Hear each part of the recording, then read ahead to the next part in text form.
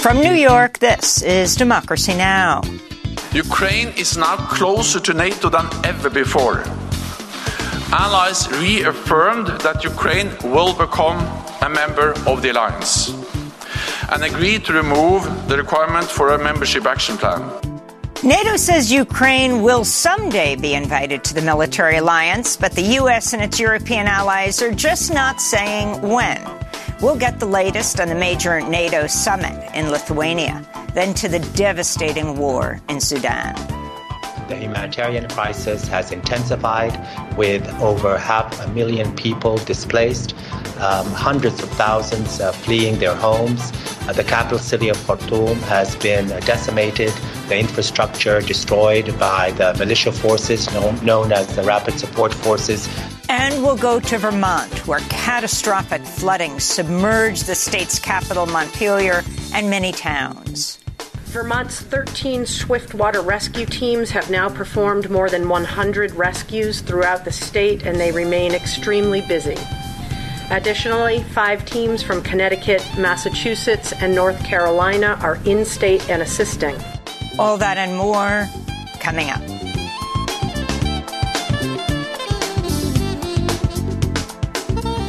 Welcome to Democracy Now!, democracynow.org, the War and Peace Report. I'm Amy Goodman. Ukrainian President Volodymyr Zelensky is attending his first NATO-Ukraine Council meeting today at the NATO summit in Vilnius, Lithuania. On Tuesday, NATO said it planned to grant Ukraine membership in the future, but did not offer a timetable. Zelensky blasted the lack of clear timeline as absurd, as he has been intensely lobbying for expedited accession to the military alliance. NATO chief Jens Stoltenberg said today the most urgent task is to supply Ukraine with enough weapons to fight against the Russian invasion. Zelensky is also meeting with President Biden today, who opposed immediate membership for Ukraine. Biden's also delivering remarks today on U.S. and NATO support for Ukraine. Meanwhile, top Russian official Dmitry Medvedev warned Tuesday the World War III is getting closer. The U.S. has slammed Russia's inhumane veto to extend a key aid delivery route from Turkey into Syria. The UN Security Council failed to pass an extension after Russia's proposal to approve a 6-month extension rather than 9 or 12-month one failed to gain support. The Syrian government backed Russia's decision, accusing Western powers at the Security Council of, quote, violating Syria's sovereignty under the pretext of delivering cross-border aid. The UN responded to the news Tuesday. UN cross-border assistance remains a veritable lifeline for millions of people in the northwest of Syria, as humanitarian needs have reached an all-time high since the start of the conflict. While the impact of the devastating February earthquake is still acutely felt. In more news about Syria, the Committee to Protect Journalists is demanding the government reverse its decision to revoke the accreditation of 2 local BBC journalists after accusing them of false and politicized reporting. In Afghanistan, 2 children aged 4 and 15 died after Taliban authorities forcibly evicted nearly 300 internally displaced families from a makeshift camp in Kabul. The Norwegian Refugee Council documented the settlement's demolition, saying some 1,700 people were forced into the streets while authorities blocked humanitarian aid groups from the site. Millions of Afghans have been internally displaced following 20 years of U.S. occupation and violence followed by the Taliban takeover in 2021. In Iowa, Republican lawmakers passed a 6-week abortion ban last night following a marathon one-day special legislative session. Republican Governor Kim Reynolds said she would sign the bill into law Friday. It'll go into effect immediately unless halted by a court. Abortion is currently legal in Iowa up to 20 weeks of pregnancy. The new ban would only provide exceptions for miscarriages when the life of the patient or the fetus is at risk, and for rape and incest if the rape is reported to an official. In Vermont, waters are starting to recede after historic flooding inundated roads, homes, and businesses. An emergency health order closed downtown Montpelier for a day as it was submerged in water. Over 100 people have been rescued. Officials fear more rains forecast for Thursday could create even more havoc. Vermont Governor Phil Scott said Tuesday the flooding and rains were greater than 2011's Hurricane Irene. People will think this is over, but it's not over, because the rivers could still rise. The water has to go someplace. The reservoirs are filling up. Later in the broadcast, we'll go to Waterbury, Vermont for the latest. A federal appeals court has ordered a halt to construction of a section of the Mountain Valley Pipeline that runs through the Jefferson National Forest as it reviews a challenge by environmental groups. Last month's debt ceiling legislation fast-tracked approval and construction of the 300-mile pipeline in West Virginia and Virginia, despite opposition from environmental experts, affected communities, and many Democrats. Joe Manchin, the Senate's biggest recipient of oil industry funding, who pushed for expediting the pipeline, blasted the court's stay as unlawful. The European Parliament has narrowly approved the flagship nature restoration law. Environmentalists heralded today's vote, which right-wing lawmakers and industrial farming lobbies had been pushing against. The legislation, which lawmakers must now debate, will work to restore biodiversity in Europe. In 2021, the European Environment Agency found that over 80% of the EU's ecosystems are in poor or bad condition. Climate activists have been organizing around the law. On Tuesday, Greta Thunberg joined others in front of the EU Parliament in Strasbourg, France. We demand that the MEPs do not reject this law and vote for the strongest law possible. Anything else will be seen for exactly what it is, a betrayal both to those suffering the most from these crises, to future generations, but also to humanity as a whole. A shipwreck off the coast of Greece that killed at least 81 migrants last month may have been caused by the Greek Coast Guard, which later tried to cover up its responsibility. That's according to a joint probe by several news outlets, including The Guardian, which suggests the Greek Coast Guard's efforts to tow the vessel actually destabilized it and ultimately caused it to capsize. Over 500 migrants are still missing and feared dead. In Haiti, thousands of protesters have taken to the streets demanding an end to gang violence and political instability that's nearly paralyzed the island nation. Heavily armed criminal groups have expanded their control, taking over local communities by force. There's been reports of extrajudicial killings and sexual violence happening on a daily basis, with women and children most at risk. This is one of the protesters. We must all be one because we all suffer from the high cost of living. Today we are in the streets asking if Haiti can be free with this government. Can Haiti be free with the current education system? Last year they increased school fees. This year we are asking for liberation for Haiti. In San Francisco, a class action lawsuit accuses Google of violating the privacy and property rights of millions of users by scraping their personal data and copyrighted material from websites without permission. The information was then used to train Google's artificial intelligence systems, including the chatbot Bard. Plaintiffs say Google, quote, has been secretly stealing everything ever created and shared on the internet by hundreds of millions of Americans, unquote, to develop its AI products. A grand jury has been impaneled in Fulton County District Attorney Fani Willis's case, investigating whether Donald Trump and others should face criminal charges for their efforts to overturn his 2020 election defeat in Georgia. In January 2021, Trump asked Georgia's Secretary of State to find enough votes to overturn Biden's victory. Willis has said indictments could come in August. This comes as Trump's team has asked to postpone the federal criminal trial related to his handling of classified documents until after the 2024 election. In more legal woes for the former president, Trump has lost presidential immunity from writer E. Jean Carroll's defamation lawsuit against him. On Tuesday, the Justice Department said it would no longer hold the position that Trump's denial of raping Carroll and derogatory comments made in 2019 were related to his duties as president. In Britain, some 900 Amazon warehouse workers in the city of Coventry are on a 3-day strike coinciding with Amazon Prime Day, which runs Tuesday and Wednesday this week. The workers are fighting for fair wages, humane working conditions, and recognition of their union. Amazon workers in Germany are also striking this week. We are in solidarity with the Writers Guild from Amazon in the United States with your fight. Your fight is our fight. We are in solidarity with the Amazon workers in Coventry who are in strike these days. We are a worldwide movement. We are fighting for better conditions, for more money on Amazon worldwide. Here in the United States, dozens of delivery drivers contracted by Amazon in Southern California have been on strike since late June to protest unsafe working conditions amid extreme heat. And federal mediators have been brought in as talks between Hollywood studios and SAG-AFTRA are in their 11th hour. Actors are seeking better residual payments from streaming platforms and protections against the potential impact of AI on the entertainment industry. The extended contract of unionized actors expires midnight tonight. The Writers Guild remains on strike. And those are some of the headlines. This is Democracy Now!, democracynow.org, the War and Peace Report.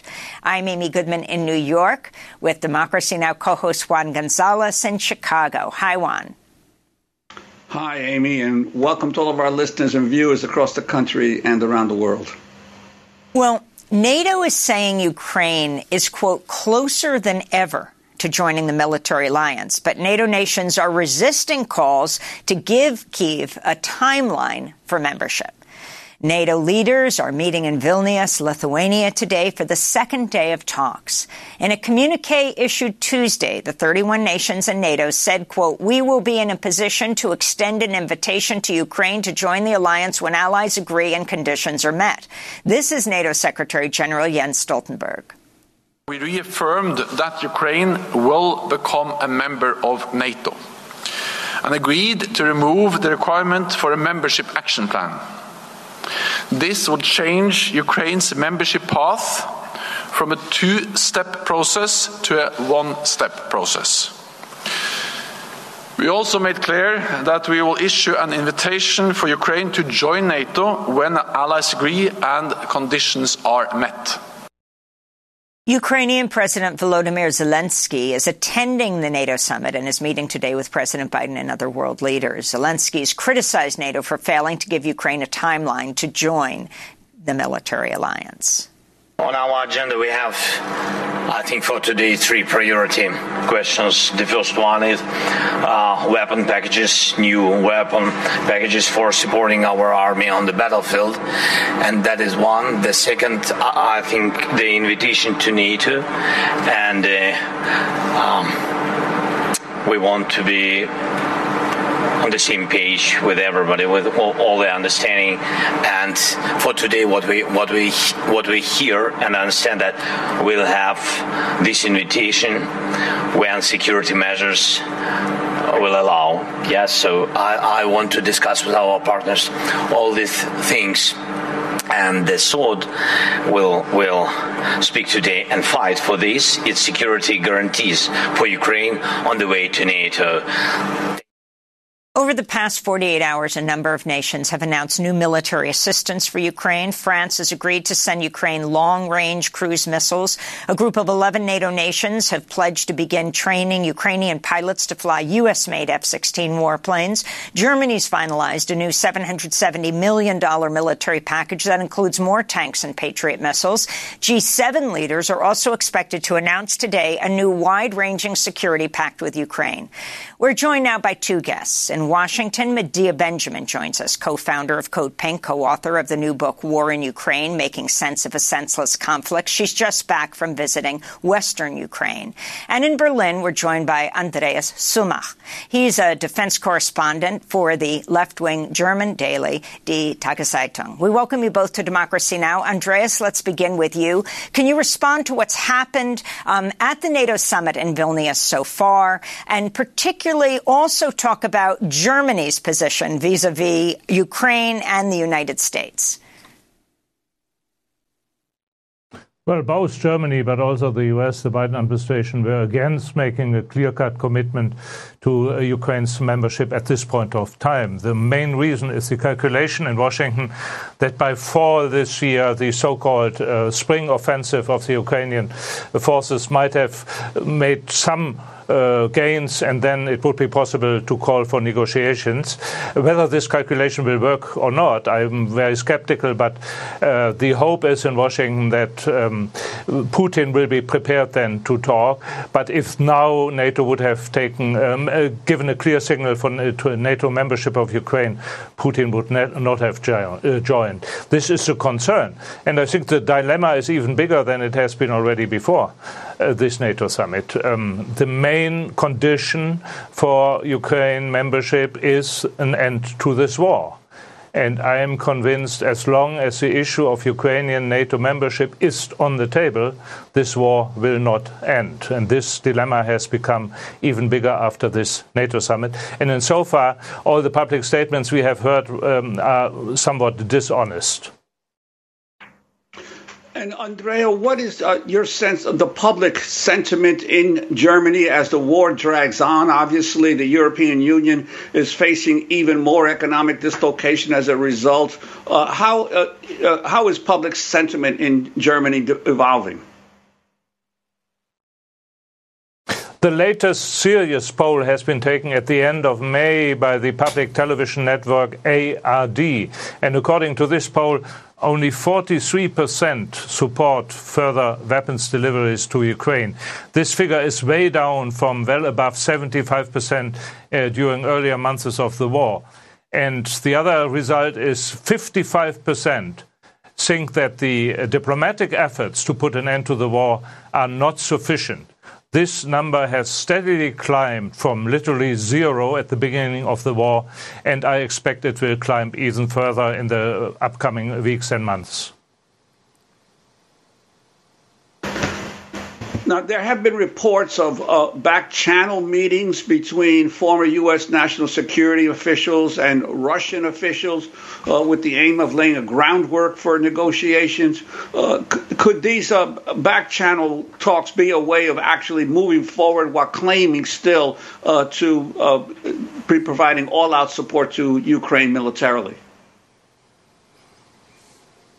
Well, first we have to remember all efforts to end wars since the end of the Second World War have begun with more or less secret back channels efforts, sometimes through mediation of third parties. And let's hope that this will at some point be successful. But this is part of the dishonesty I have talked about. Secretary of State Blinken already 10 weeks ago has said publicly, quote, the Ukraine government of President Zelensky has to be prepared to make territorial concessions at the negotiation table, which means, for instance, to give up either the Crimean Peninsula or even parts of the eastern provinces, the Donbass. On the other hand, the publicly declared goal of the Zelensky government is to reconquer all territories currently controlled or occupied by Russian forces, and which includes Crimea and the whole of the Donbass. This doesn't fit together, so it remains to be seen how the Biden administration will be able to bring Zelensky to this point to accept whatever kind of territorial concessions. I don't think principally that it is good if this war would result in territorial concessions, and I think it would be much better to have some kinds of referendums held both in the Crimean and in the Donbass, not referendums like back in 2014, not controlled and organized by Russia, but controlled and organized by the United Nations. And there should be a question on the voting sheet, which was not on the sheet back in March 2014. And this would be the option of a far-reaching autonomy, both for the Crimean Peninsula and also for the disputed Donbass areas, which would mean where you have Russian majority population, Russian should be the language, but also the possibility to raise your own taxes, and which you don't have to give up to the central government in Kiev, and also decentralization, federalization of the Ukraine, which would not only be necessary for the Crimean and the Donbass, but for the whole Ukraine. I think we had been at this point before at the Minsk agreements in February 2015.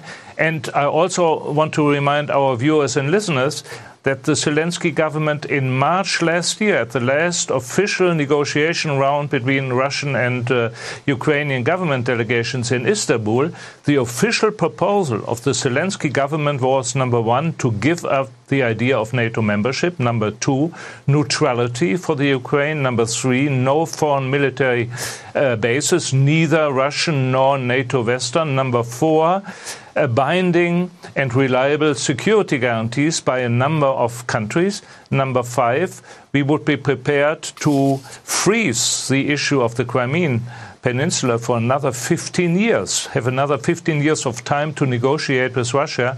And number 6, a similar scenario for the Donbass. I think there is no way around. Somehow one has to get back to this position.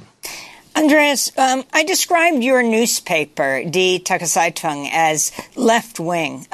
Would you describe it in that way? And if you could say whether it would be accurate to say that the Green Party, the party of the country's current foreign minister, Annalena Baerbock, are the most sympathetic to Ukraine and the least likely to favor territorial concessions. And the majority of supporters of the far-right populist Alternative for Germany, AfD, believe Ukraine should relinquish territory. Well, the question, Amy, what is left and what is right, has been more and more distorted since the end of the Cold War 33 years ago. The Tageszeitung has always been very progressive on human rights issues, on women's and feminist issues, and mainly on environmental issues. For the last 16 months, I would not describe the position the mainstream in the paper has taken on the Ukrainian war as a left position. And therefore, I'm somewhat isolated maybe with the position I just spelled out, but the paper is pretty much supporting the official Western government policies, and as does the Green Party, totally, with very few exceptions of some people who are now pushed to the fringes of the party.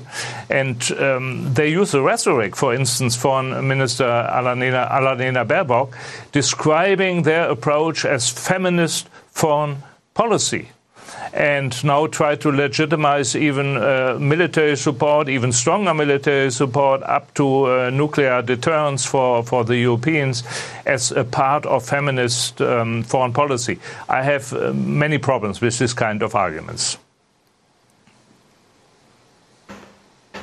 I'd like to bring Medea Benjamin into the conversation of Code Pink. Medea, you recently visited Ukraine. Could you talk about what you saw there? Yes, I was in the western part of Ukraine and talked to many people about their visions for the future, and they are being fed a daily diet of irrational expectations that Ukraine is winning this war, that Ukraine can win the war, that winning means taking back every inch of Donbass and the Crimea. And, of course, terrible hatred of Russia that even translates into stores having signs on them. The language of the oppressor would not be allowed in here. People saying they hate just hearing the sound of a Russian language. I understand in the midst of a war where we saw funerals taking place every day, when we went to the freshly minted graveyard and saw hundreds of graves of young men whose family members were there weeping, how people feel. But this is not the reality on the ground. As we saw in the leaked Pentagon documents, and as we see in the daily attempts by Ukraine to win this counteroffensive, there is a stalemate on the ground. Ukraine is not going to win back every inch of the country. And so those who have more realistic views of this, I think, have prevailed at the NATO summit of saying that it is impossible to give a date for Ukraine to enter NATO, because you can't enter NATO while there is a war going on, and while this issue of Ukraine being a member of NATO is on the table, the Russians will keep fighting. So the tragedy is that the poor Ukrainians are in this catch-22, and there must be the cooler heads prevailing to say that the only way to solve this problem is to call for a ceasefire and negotiations. I wanted to ask you, Medea, you went to Lviv after your taking part in the Vienna International Summit for Peace in Ukraine. Can you describe what happened there, having venues cancel on you? Well, yes. First of all, the Vienna summit was a tremendous success, but that was despite efforts by the Ukrainian community and particularly the Ukrainian ambassador to Austria to try to cancel our event. And in fact, they were successful in getting the Trade Union Confederation 2 days before the event to pull the plug and not let us use the venue, just as they managed to get the press club to not let us have our press conference there. The press in Ukraine was extremely hostile to us, characterizing our speakers as Putin apologists, which is absolutely ridiculous.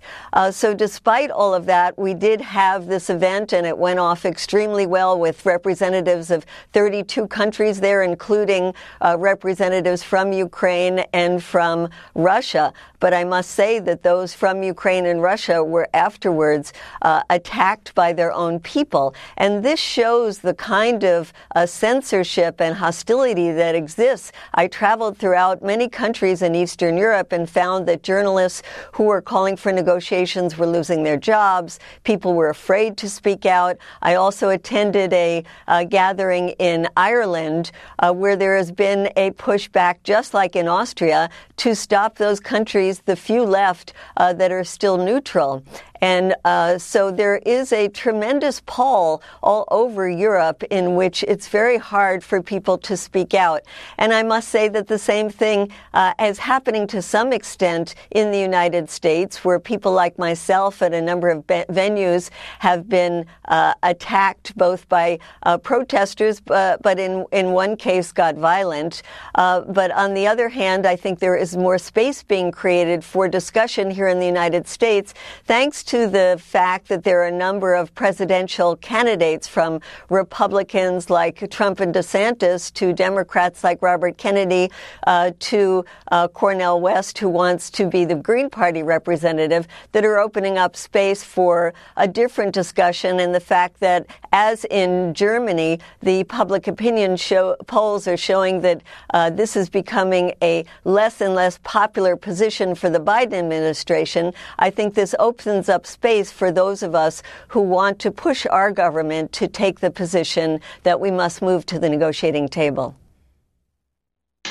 And Medea, I'm wondering if you could talk about the refugee situation. Since the start of the war, Poland has absorbed a staggering 5 million refugees from Ukraine without the establishment of any refugee camps.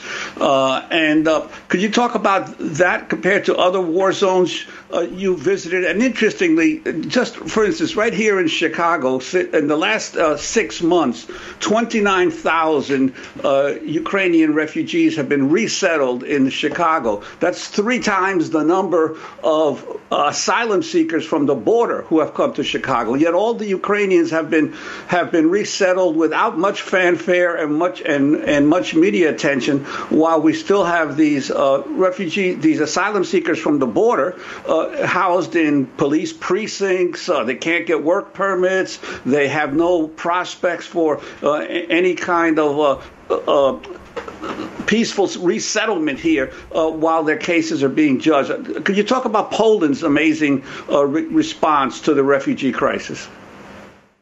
Well, people say that the Polish people should be given a Nobel Peace Prize for the way that they opened their homes and welcomed the refugees from Ukraine.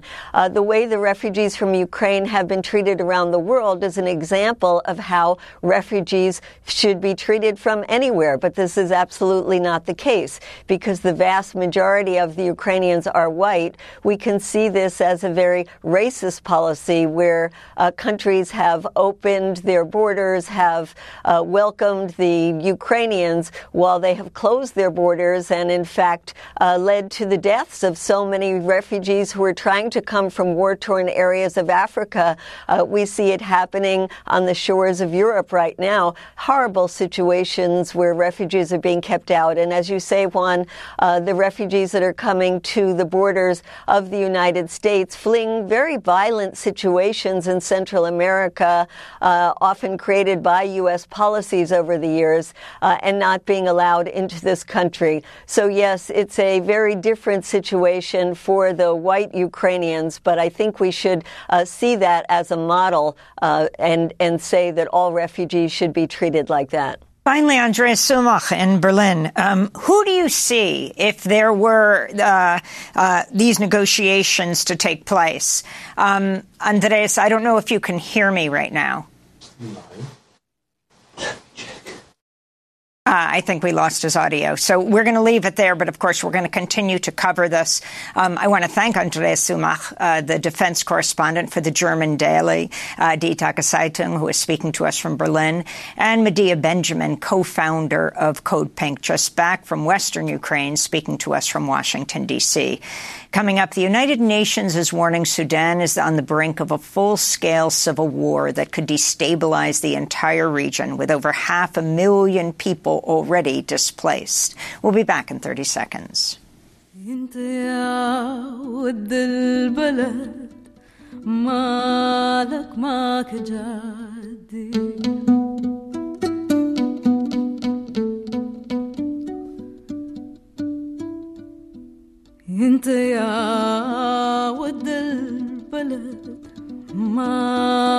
ماك جادي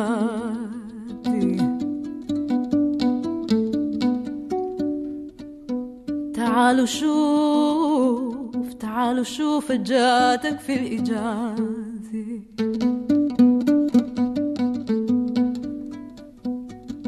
Dream by Amira Khair. This is Democracy Now!, democracynow.org, The War and Peace Report. I'm Amy Goodman with Juan Gonzalez. We turn now to Sudan. After 3 months of fighting between the Sudanese military and the powerful paramilitary force, the United Nations warns Sudan is on the brink of a full-scale civil war that could destabilize the entire region. Egypt is hosting a summit this week with the goal to, quote, develop effective mechanisms with neighboring countries to settle conflict. On Monday, Sudan's army-aligned foreign ministry rejected a proposal at a regional summit in Jeddah to deploy peacekeeping forces to protect civilians. The latest fighting is focused on Omdurman, a city just across the Nile from the capital Khartoum. That's a key supply route for the paramilitary rapid support forces. Sudan's health ministry said Saturday a strike by fighter jets in Omdurman left 22 people dead. The fighting first erupted in April in Khartoum and has now driven nearly 3 million people from their homes, including more than 700,000 who have fled to neighboring countries like Chad, where the World Food Programme says 20,000 refugees arrived just last week. This is their representative in Chad, Pierre Honorat. I've rarely seen such an important crisis with so little funding. It's a constant flow, and the ones that are coming now are in much worse situation than those who arrived in the first days. Many of those fleeing Sudan are seriously wounded. Survivors have reported a wave of sexual violence, ethnically targeted killings. This is a Sudanese refugee named Mokhtar, speaking to the United Nations Refugee Agency after he fled Chad. I was shot in the back. I'm waiting for treatment. Sudan is being emptied of its population. Every day, we all fled to Chad. There have been many deaths in Sudan. Those who have arrived in Chad are fewer in number.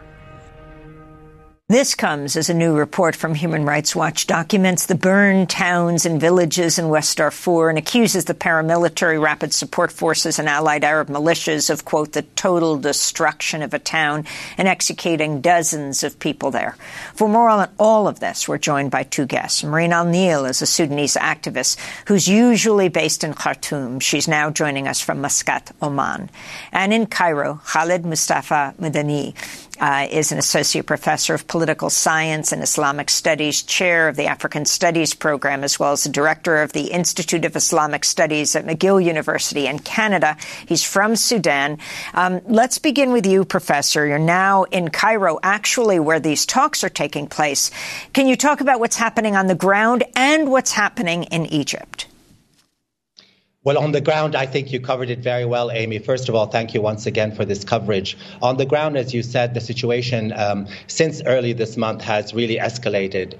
In terms of the capital city itself, of course, I think that gentleman that was interviewed in Chad put it exactly right. It's really a strategy of depopulation of the capital city, the complete decimation of the infrastructure, the complete absence now of food and medicine, the targeting and the destruction of food markets, and of course the kind of scramble on the part of both the militia and the Sudan Armed Forces, as you put it so well, to really try to monopolize supply routes as the stalemate between these two leaders really continues. So the struggle now here is to take over physically the territory of the capital city, but also, of course, to secure supply routes in order to continue this conflict, because both of them are, of course, devastating the country, but essentially not winning the war. In addition to that, since early this month, we've had, of course, unbelievable massacres, looting, all sorts of humanitarian crimes or crimes against humanity, particularly in central Darfur, in El Geneina. 70% of that population in El Geneina, the capital of West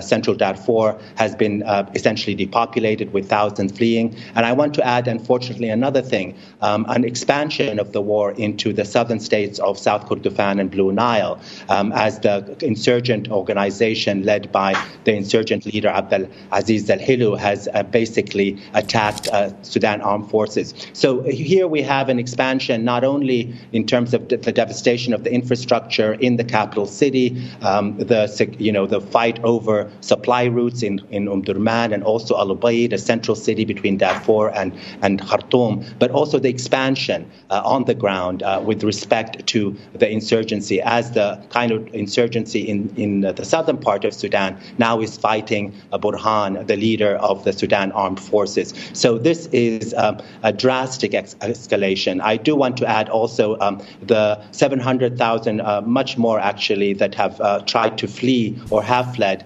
have been the fortunate ones. Now we see countries, Egypt, Chad, and others, Ethiopia, who are restricting the passage of refugees across the borders, essentially holding the Sudanese population even more hostage in the context of this war. In terms of Egypt, of course, tomorrow, as you mentioned, there's going to be yet another kind of roundtable of negotiations, bringing in supposedly the warring parties. This is a problem in terms of how it is designed, and a problem that reflects this war's relationship to external actors. A number of external actors, whether it's in Kenya, Egypt, Saudi Arabia, the Emirates, have, of course, different interest with respect to this war, and they have different relationships in terms of their support or lack thereof with respect to the Sudan Armed Forces or the militias, the Rapid Support Forces. So here we have a kind of a competition or competitive initiatives that are undermining what is really key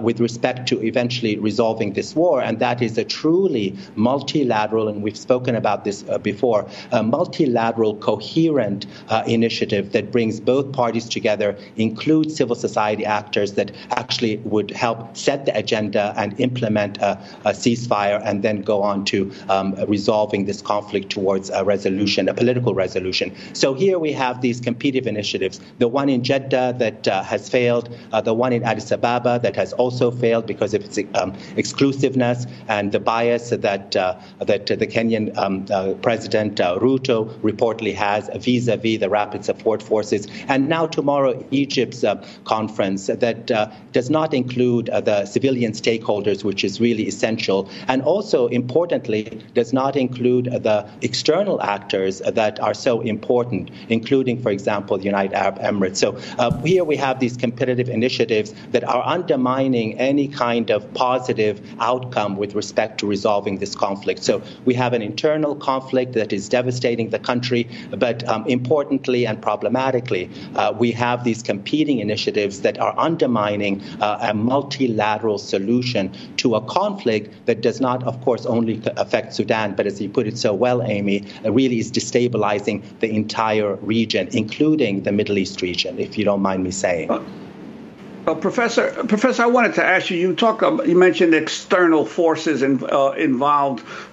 So often, the conflict in Sudan is portrayed basically as a civil war in a failed state, without taking into account these historical outside actors. I wanted to ask you about the role of the United States, the IMF, which has probably, done maybe 11 restructurings over recent decades in Sudan, and also the fact that in the 60s and the 1970s. Sudan probably had the largest communist party in the Arab world. It was actually a very important force within Sudanese society, which clearly upset the United States and the Western powers. So if you could talk about the U.S. role, the IMF role, and also this history that most people are not aware of.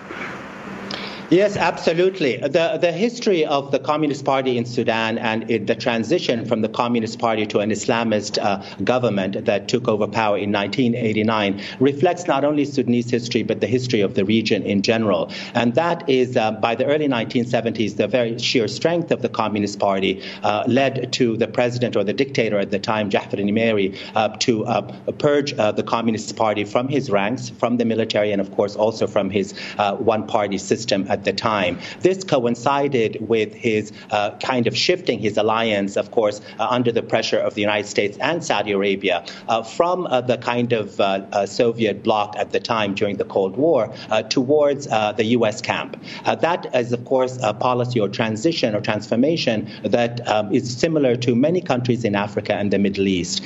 In that context, the support on the part of the former dictator to the Islamist movement that took over power in the military coup in 1989 really coincided with two important imperatives that were at that time very important for the United States. One of them, of course, was to turn the Sudan into an ally of the U.S. and the Saudi Arabia, which is really important. And one of them was to implement neoliberal policies. It really was after 1989 when the Islamists took over power.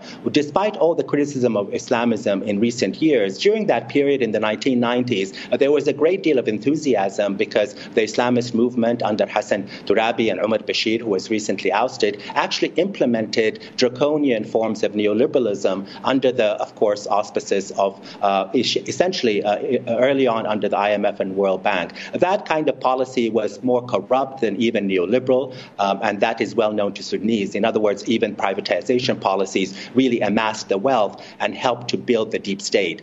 So the turn towards being an ally with the United States and, of course, Saudi Arabia, which is a superpower or regional power in the region, coincided with the implementation of neoliberal reforms under the government of the Islamist Umar Bashir at the time. That becomes really important. Through the 1990s, I don't want to rehearse all of Sudan's history, but just to bring us up to date, the United States was, of course, imposing sanctions because of Sudan's support of Osama bin Laden and Al-Qaeda and Islamic militants in the country. But they maintained intelligence cooperation with the regime, particularly after 9/11. So there was rhetorically, formally, an opposition to the Sudanese government as supporting terrorism. But at the same time, following 9/11 and the bombings in Kenya and Tanzania in the late 1990s, actually intelligence sharing continued. So there was always this relationship of cooperation on the intelligence kind of files. And that is something I think many people, particularly in the United States, are not aware of. Following the revolution of 2018, the United States did, belatedly take a position to support a transition to democracy. But here, although that seems very positive, the lack of inclusion during the negotiations of legitimate civil society forces, including the resistance committees, to make a long story short, the exclusion of the young people who actually brought down the dictatorship of Umar Bashir in 2019 from the negotiations, that exclusion almost determined or was over-determined moment the failure of the negotiations, and also highlighted or actually promoted the strength of Burhan, the head of the military, and Hemeti, Mohammed Hamdan Dagalo, into the main players following the revolution, sidelining the civil society groups and the resistance committee and the youth that actually empowered and were responsible for the revolution.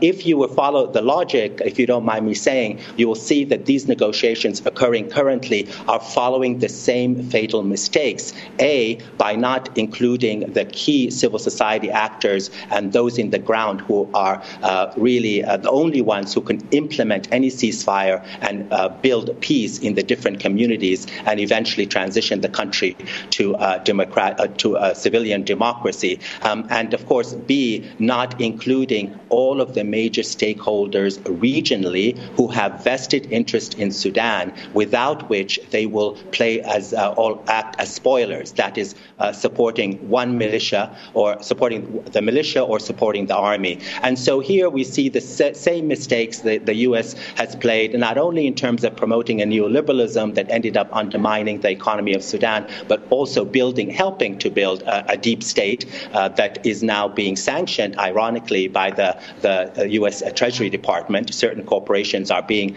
actually sanctioned to stop this war being fueled on both sides. Ironically, these corporations really flourished under the policies of quote-unquote neoliberalism, if that makes any sense. But finally, I want to conclude with what is going on now, and that is the devastation that is ongoing has to have an understanding that this is first and foremost, of course, a local conflict with local roots, but it is directly related historically to external interventions, economic, as you put it, but also geostrategic. Therefore, there can be no resolution to this conflict if all of the actors, regional, who have vested interest in Sudan, and all of those stakeholders who are primarily responsible for the revolution and have the greatest legitimacy among the Sudanese population, whether it's in Khartoum or Darfur, are brought in not only as a kind of a sideshow, but to help set the agenda, and from my perspective, actually form a united caretaker civilian government in preparation for the end of the war and a transition to a civilian democracy. Well, McGill, Professor Khalid Mustafa Medani, is such an important history to understand. We want to turn right now to Marine Al-Nil, a Sudanese activist who we usually speak to in Khartoum. Amazingly, each time we called, we couldn't believe you were still there. But right now you're in Oman. Can you talk about your decision to leave, what that meant, and what the conditions are on the ground still there? It has been 110 long days for the people in Sudan. More and more people have fled the cities with ongoing conflict, including the capital Khartoum, and in the Darfur region, cities such as Al-Fashir and Al-Janina, as well as many other cities and towns that have faced airstrikes by the Sudanese armed forces and violations by the rapid support forces. This includes my decision to leave for the lack of safety and livelihood options in Sudan currently. Many families are dependent on employed family members and they've not had an income for 3 months now, and many now depend on help of relatives abroad, but they are also facing difficulties in transferring funds to Sudan. It is becoming more and more likely that we will see a famine in Sudan due to this war. There is some medical and food aid coming from international organizations, but it is far from sufficient, and the methods of delivery and distribution are flawed. In some cities, people found food aid packages being sold. The rainy season is starting, which might lead to active conflict lessening, but also a rise in shelter issues, with flooding and difficulties in transportation and movement of people and goods, and medical issues like malaria. And the medical situation is still in a dire state. Over 60 hospitals in conflict zones have been forced to shut down, and the remaining 29 are struggling with power cuts and staff and resource shortages. Some cities like Janina have no functioning hospitals, and medical professionals in the few hospitals that are functioning in other cities are facing a shortage in basic medical supplies, even medical gauze. And operations are routinely being performed without anesthesia. medication storages in Darfur have all been destroyed, and the import routes that the region is dependent on have been nearly completely cut off, not to mention the lack of medications for chronic diseases. All of the dialysis patients in Jenaina have lost their lives, and many more in other cities. Bear in mind that Khartoum has been the main destination in Sudan for medical services, and that is now inaccessible. Popular efforts are actually what have been keeping the few remaining medical services alive, with many volunteer professionals and popular fundraising and coordinating to deliver medical supplies. The popular effort that is being conducted by the same people and entities that are being sidelined in the talks, the regional talks, whether the failed Jeddah talks with their sham ceasefires and the talks in Chad, which hosted armed group leaders, and in Egypt, which will be hosting heads of states of neighboring countries. The well-being of the Sudanese people is not being represented in these talks. The talks in Ethiopia supposedly had the forces of freedom and change to represent the civilians in Sudan, but the forces of freedom and change were already a polarizing entity in 2019 after entering the negotiations with the army, and now they have all but completely lost their remaining popular base and basically became just an elite group that are only representative of the opinions of the individuals in them. Recent statements from the IGAD talks and the narratives that are being portrayed by the media, such as some American media outlets that are emphasizing the RSF being a Wagner-backed militia, it's starting to spark fear that this war might turn into a proxy war like many others in the region. All these talks that are being organized by foreign entities are still insisting on centering the war makers, who will obviously never be interested in the well-being of the people. The SAF are refusing to attend to the IGAD talks while continuing arbitrary airstrikes that are mostly leading to civilian suffering. And the RSF, as their delegations are at these talks, are continuing their violations in the cities that are under their control, with no prospects of retreat. And although in the recent statements, for example, from the Ethiopia talks, there is an emphasis on ceasefire, but the statements are generally weak. And unfortunately, we are still hearing a focus on a transitional process. In a recent article by Dr. Sharat Srinivasan, a politics scholar and has expertise on Sudan, he said that the international focus on a transitional process is what empowered the generals, and it's what weakened the democracy activists, which eventually led to this war. It is unfortunate that in this day and age, we still choose to ignore the lessons learned from both the lived experiences of the people on the ground and the evidence-based analysis, and we rather depend on opinions of elites. That's what got us to this war in the first place, and it will definitely not be what gets us out of it. Well, Maureen O'Neill, we want to thank you so much for being with us. Sudanese activist, usually in Khartoum, now in Oman, and Khalid Mustafa Medani, Associate Professor of Political Science and Islamic Studies, Chair of the African Studies Program, as well as Director of the Institute of Islamic Studies at McGill University. He is from Sudan, as she is, of course. We go next to Vermont, where catastrophic flooding submerged the state's capital. Back in 20 seconds. Time has made a change since my childhood days. Many of my friends have gone away. Some I never more in this life shall see. Time has made a change in me. Time has made a change by Sam Amadon. This is Democracy Now! I'm Amy Goodman with Juan Gonzalez as we go to Vermont, where waters are starting to recede after catastrophic flooding inundated roads, homes, and businesses. The flooding submerged much of Montpelier, the state's capital. Parts of Vermont received 2 months of rain over a span of just days, stranding many people in their homes. Vermont officials say they've had to rescue 100 people who were trapped by the worst flooding in a century. We go now to Waterbury, Vermont, which was also hit hard, where we're joined by David Goodman, my brother, an author, award-winning journalist, host of the public affairs podcast and radio show The Vermont Conversation. His new piece for the Vermont Digger is headlined, "A Flood-Battered but Wiser Waterbury Rises from the Ruins Again." His books include When the River Rose, stories of a Vermont town's flood recovery and rebirth, also co-author of the new book, The Community Schools Revolution, Building Partnerships, Transforming Lives, Advancing Democracy. David, Thanks so much for being with us. Can you explain what you've been out covering over this last day and how grave this is, what it means for Vermont? Well, hi, Amy, and thanks for having me and covering this. The state has really been hammered. The governor has described it as historic and catastrophic floods. This is the second so-called 100-year flood that has taken place in 12 years. My town, Waterbury, which is just about 15 minutes from the state capital, was submerged in 2011 after Hurricane Irene. And again, yesterday, although yesterday in Waterbury was not as devastating as it was, the state capital, Montpelier, was inundated yesterday. So the streets were completely flooded. Also, the neighboring city of Barrie and southern Vermont was also hit. So there were up to 9 inches of rain fell in parts of Vermont, over the last few days. And David, what have any of the flood resilience measures that were taken after 2011 to fortify buildings, did any of them hold up this time around?